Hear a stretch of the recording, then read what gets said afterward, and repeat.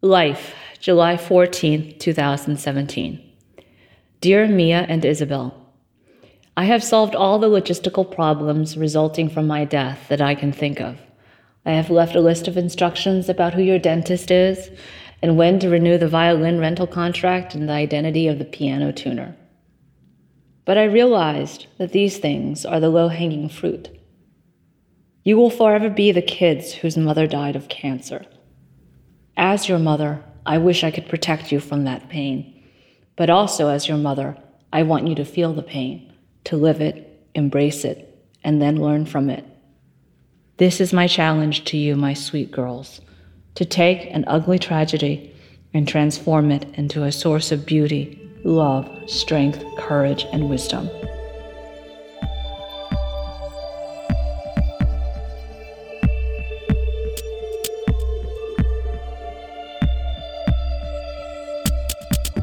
This is the last chapter. It's about Julie's plans for after she's gone. Where to find the air filters, how to take care of the dog, how to recognize when she's talking to you from the afterlife. I'm Eleanor Kagan. This is episode 3, The Unwinding of the Miracle. Here we go. It's 6 a.m. on a day in late fall, and Julie's meeting up with a couple of producers, Max and Henry. I'm okay. I'm in a little bit of pain. I didn't sleep very well. And we are about to go for me to receive treatment, hopefully. I'm healthy enough to do that today.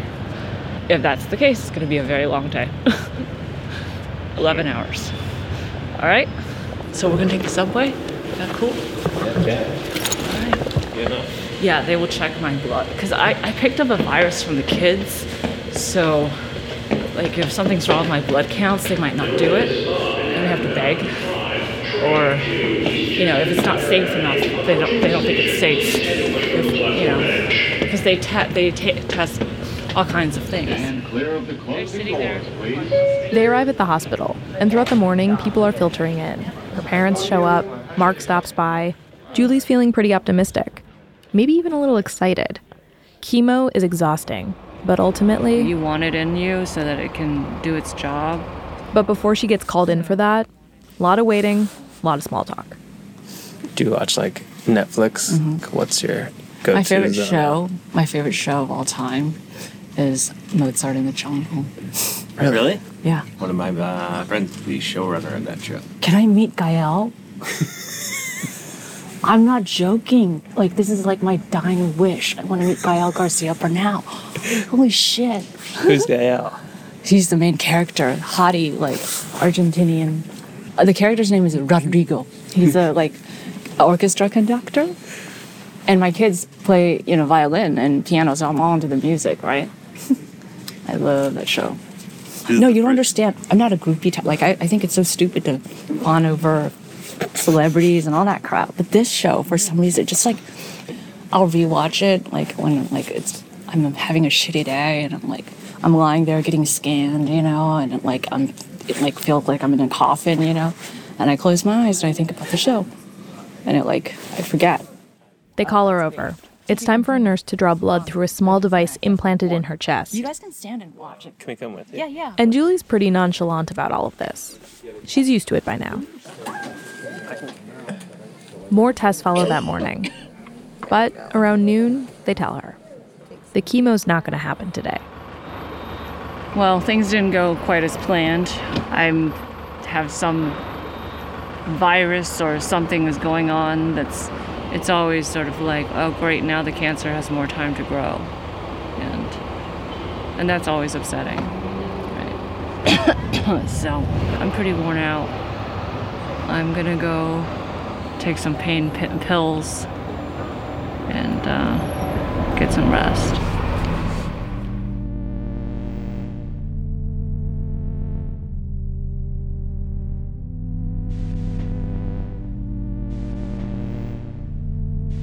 In the last year of her life, Julie's health has declined fast. There are clinical trials that don't work, different chemo regimens, weight loss and weakness, new tumors, and a lot of pain management.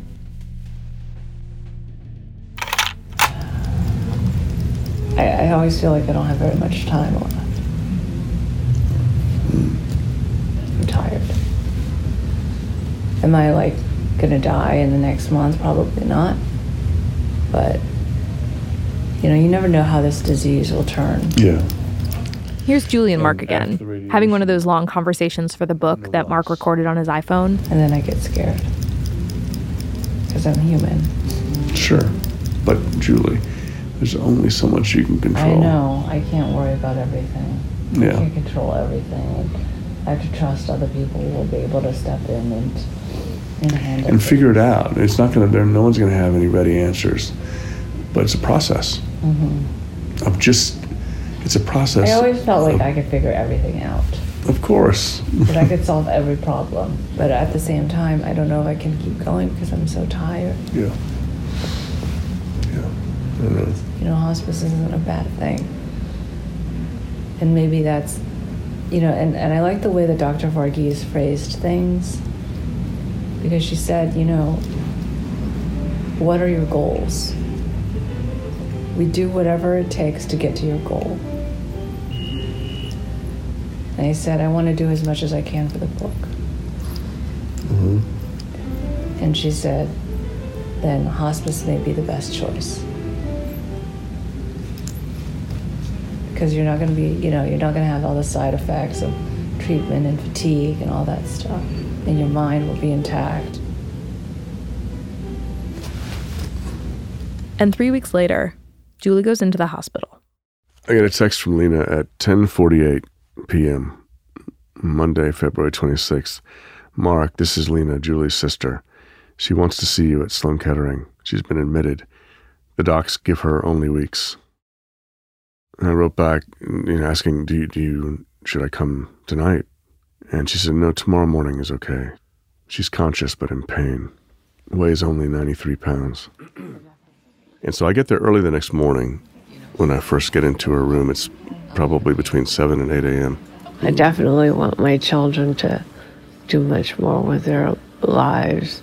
I want them to have Montezuma's revenge.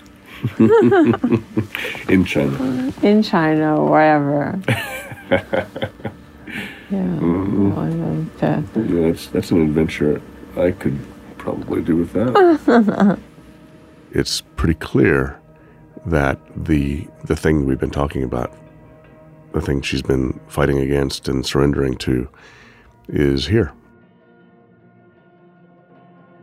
Julie wants to go home and die in her bed, just as she always planned. But she also keeps talking about how she hasn't finished the book yet, and she doesn't want the pain meds because they make it too hard for her to write. Julie, you shouldn't be in pain. And you know what? You've written it all. And we can talk. Yeah. We can talk. They need to up the medicine. They do? We'll tell them, huh? Can I help you? Yes, Julie Yip Williams needs some more pain medication, please. Something for pain? Yes, please. Okay. Thank you. So a couple of days later, I get a text from Mark. He tells me that Julie's home, she's in hospice now. And her family's been flying in from all over the country to be with her in her apartment. Her cousins, Nancy and Carolyn, her sister Lena, they want me to come record them. They know that this might be one of the last conversations they all have together. So Max, my fellow producer, and I head over there at 10 a.m. the next morning. Hi, I'm Eleanor. Hi, I'm Nancy. Hi, Nancy. It's great to meet you. Hi, Chipper. Hi, Max. Nancy greets us, asks us to take off our shoes. Julie's parents and caretaker are there. Josh is keeping watch over the whole scene. Hey, great to see you. Can I give you a hug? Yeah. All right. We decide that Julie's bedroom will be the most comfortable place for her. Well, we'll come in. So we head into that room, the one with the golden wallpaper. She gets all set up in her king-size bed, tennis balls supporting her back. And what else is going on with my shitty body? And Nancy, Lena, and Carolyn all perch on the bed around her. Don't forget Chipper. And the dog. And Max. She's a fan of Mozart in the Jungle, so you know. I'm gonna send Julie's giving Max some shit because he hasn't set up that meeting between her and Gael Garcia Bernal. What promise is this? That I would get to meet Gael Garcia. Oh, shameless. relaxing. Are you literally pulling the cancer card? For the next couple of hours, the conversation just flows. From the past to the present, someone will pull out a memory, and they'll all laugh and talk about it and make fun of each other. And eventually, someone will fish out another. We did a lot of things that were completely unsupervised and would be considered negligence today. Yes. Totally negligence. We grew up fine. And we grew up fine. With a lot of independence. Yeah. And, trying to figure out and we'd go how to take like, care of ourselves. And we'd go to Circus. I don't know if you know what that was. In Las Vegas. In Las Vegas, which was like a huge it's like a gambling resort. It's like a huge like arcade. Mm-hmm. And our parents they'd give us here are 40 $40 worth of quarters. Go play while we go gamble. And they drop us off at let's say 10 in the morning after breakfast and pick us up at 6 o'clock. It was literally an 8-hour shift that you would have to play. It was ridiculous. Yeah. The amount of freedom we had. Yeah. And the danger we were put in. So in the middle of this conversation, Mia, Julie's oldest daughter, pops her head in the room. She's really excited to show her mom and her aunts her new shoes. What are those? Heelys, I think. Heelys. They're these sneakers with wheels attached to the bottom. They light up. Mia says she's about to go for a walk. Hello. I'm really nervous. And Julie tells her to be careful. Those shoes make her kind of nervous. When she got them in the mail yesterday, I think all of us were like, oh God. I know, that's such a bad idea. We're like, I would never do that for my child. No, we were like, oh my gosh. She's like, oh, can I wear it to the market with you guys? We're like, it's raining. It's going to be super slippery. We don't think it's a good idea. We were just so all over her yesterday. She was like, get away from me. I can do this.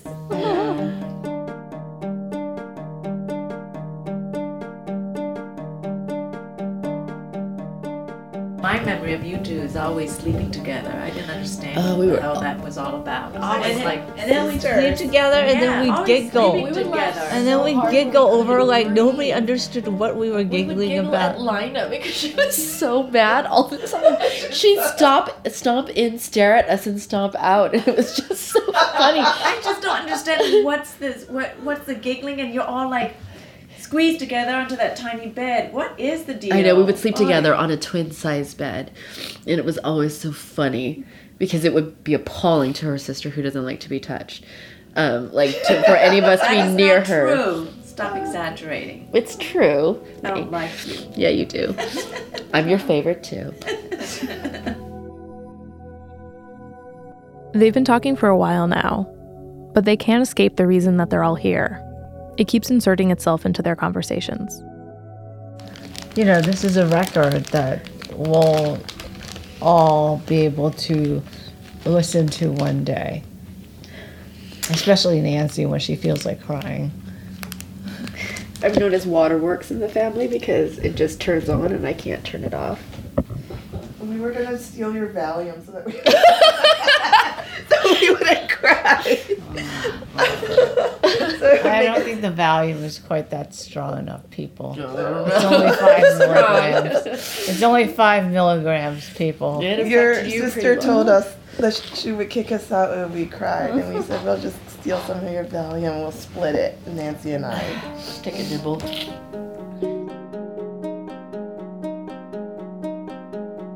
A year and a half ago, we said that we wanted to take a girls' trip together. And, Julie was still pretty healthy at the time. And we were trying to figure out where to go. And, of course, Nancy threw out Paris. Being Nancy, we're like, oh, Paris, so, anybody can do that. Let's do something really unique. And so I said, let's try going to a dude ranch. And Nancy's response was, Nancy?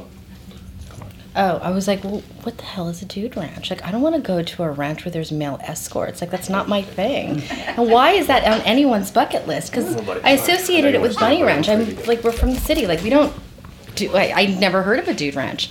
And then they explained what it was. I'm like, why the hell would we go to a ranch and scoop hay? We're immigrants that came to America, so we didn't have to do that shit, And for whatever reason, that still interests them. I don't understand why, but But that's one of those things I wish we had done. I know. Looking back at it, I guess it's worth scooping hay and And it was funny, the idea of a bunch of Chinese American girls, you know. It was like the Chinese American city slickers. Yeah.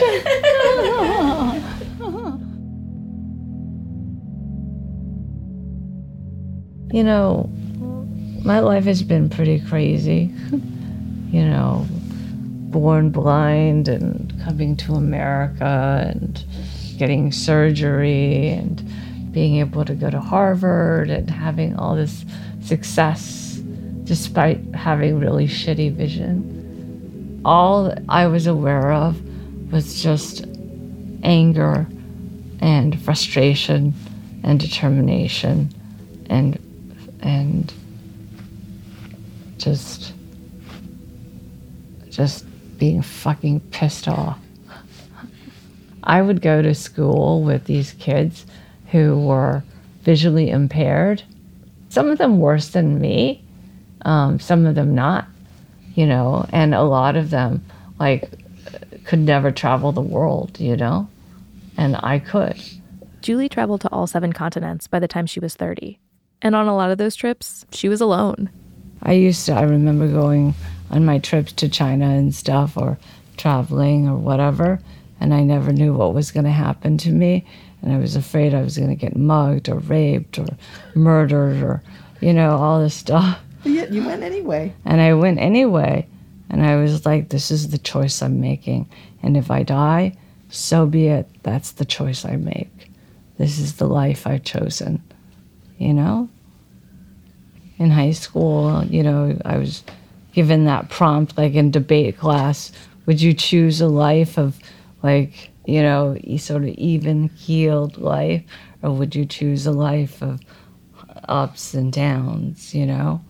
And I always said, of course I would choose the life of ups and downs. I mean, I'd rather have a life full of, like, lessons and meaning, and I don't know, just something more. I want the kids to have stories, for sure. But I think you've been so smart about trying to leave the kids with some memories about you.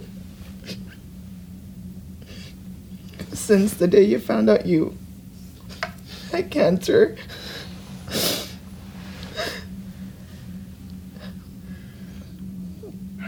you thought ahead and you thought about where you're gonna leave your kids.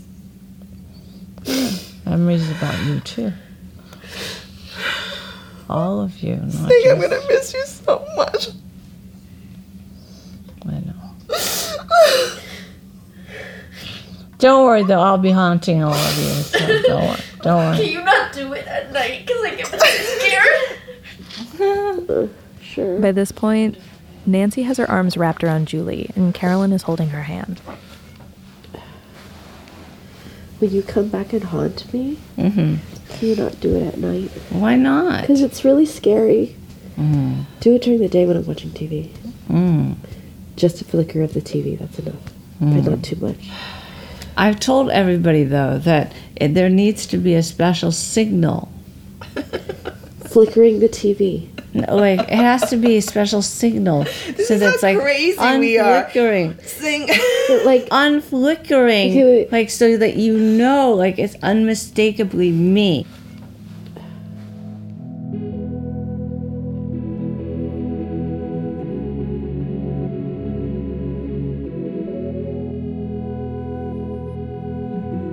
Julie will live for another 2 weeks.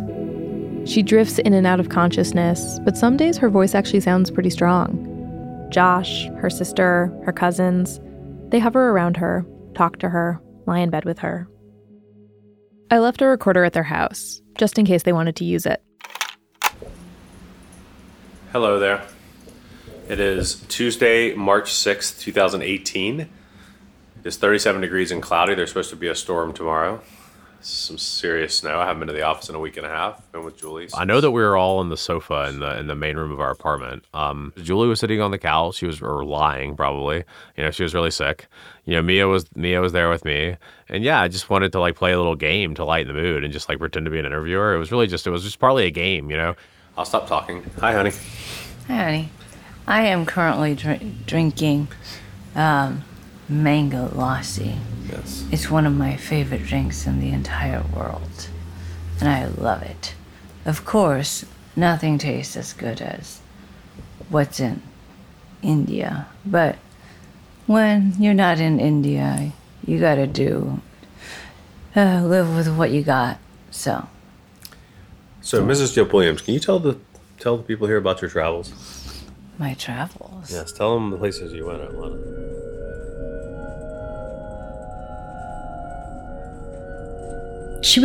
Julie was quite sick.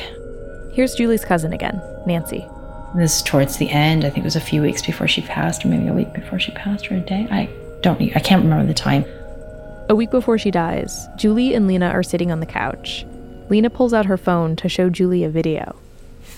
You ready? I'm gonna when you're ready, I'm gonna press play. Okay? Mm-hmm. Hello, Julie. Hello, this is Gael Garcia Bernal. How's it going? I'm here in Buenos Aires doing a play, and this is the reason why I have this face right now. Because yesterday we had 2 shows. I send you a big kiss. Thank you so much for loving Mozart in the Jungle. They tell me that you like it a lot. It was such a personal video that he sent. It was so sweet.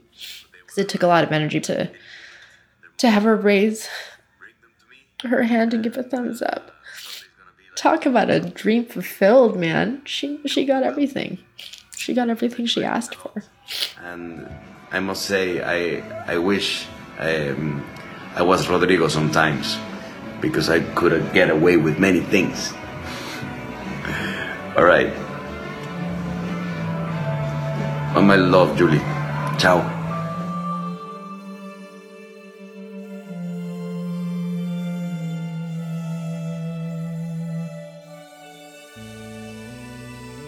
Julie spent her final days in that room where she and Mark recorded all those conversations, where you could watch the sun setting over the Statue of Liberty, where she designed the apartment that her girls would grow up in. Julie planned so much of her life from that room, and now she was letting it go.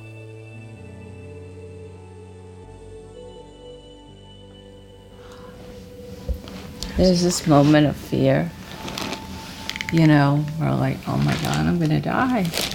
I'm gonna die. I'm gonna die. What is it gonna be like to die? But then you try to calm yourself and be like, okay, calm yourself, contain yourself, like, okay, you're gonna die. We're all going to die. This is a fact of life. Just live, deal with it, and embrace it. Embrace that experience.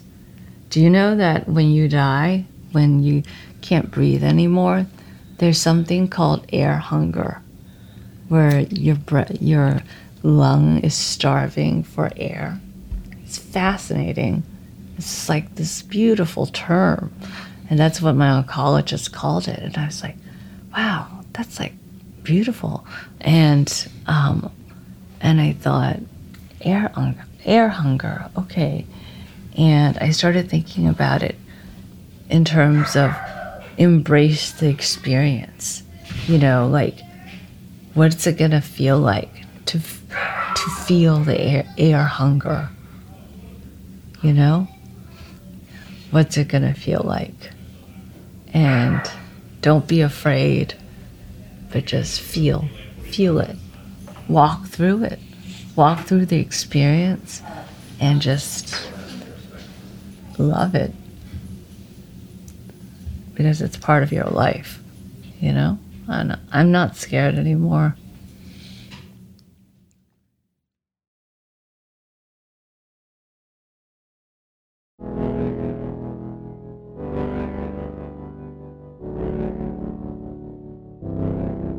Julie died on March 19th, 2018. It was the last day of winter. We have one final episode. It's an epilogue. We'll hear from Julie's family and from Mark about life after Julie's death and whether they've seen any of her signs.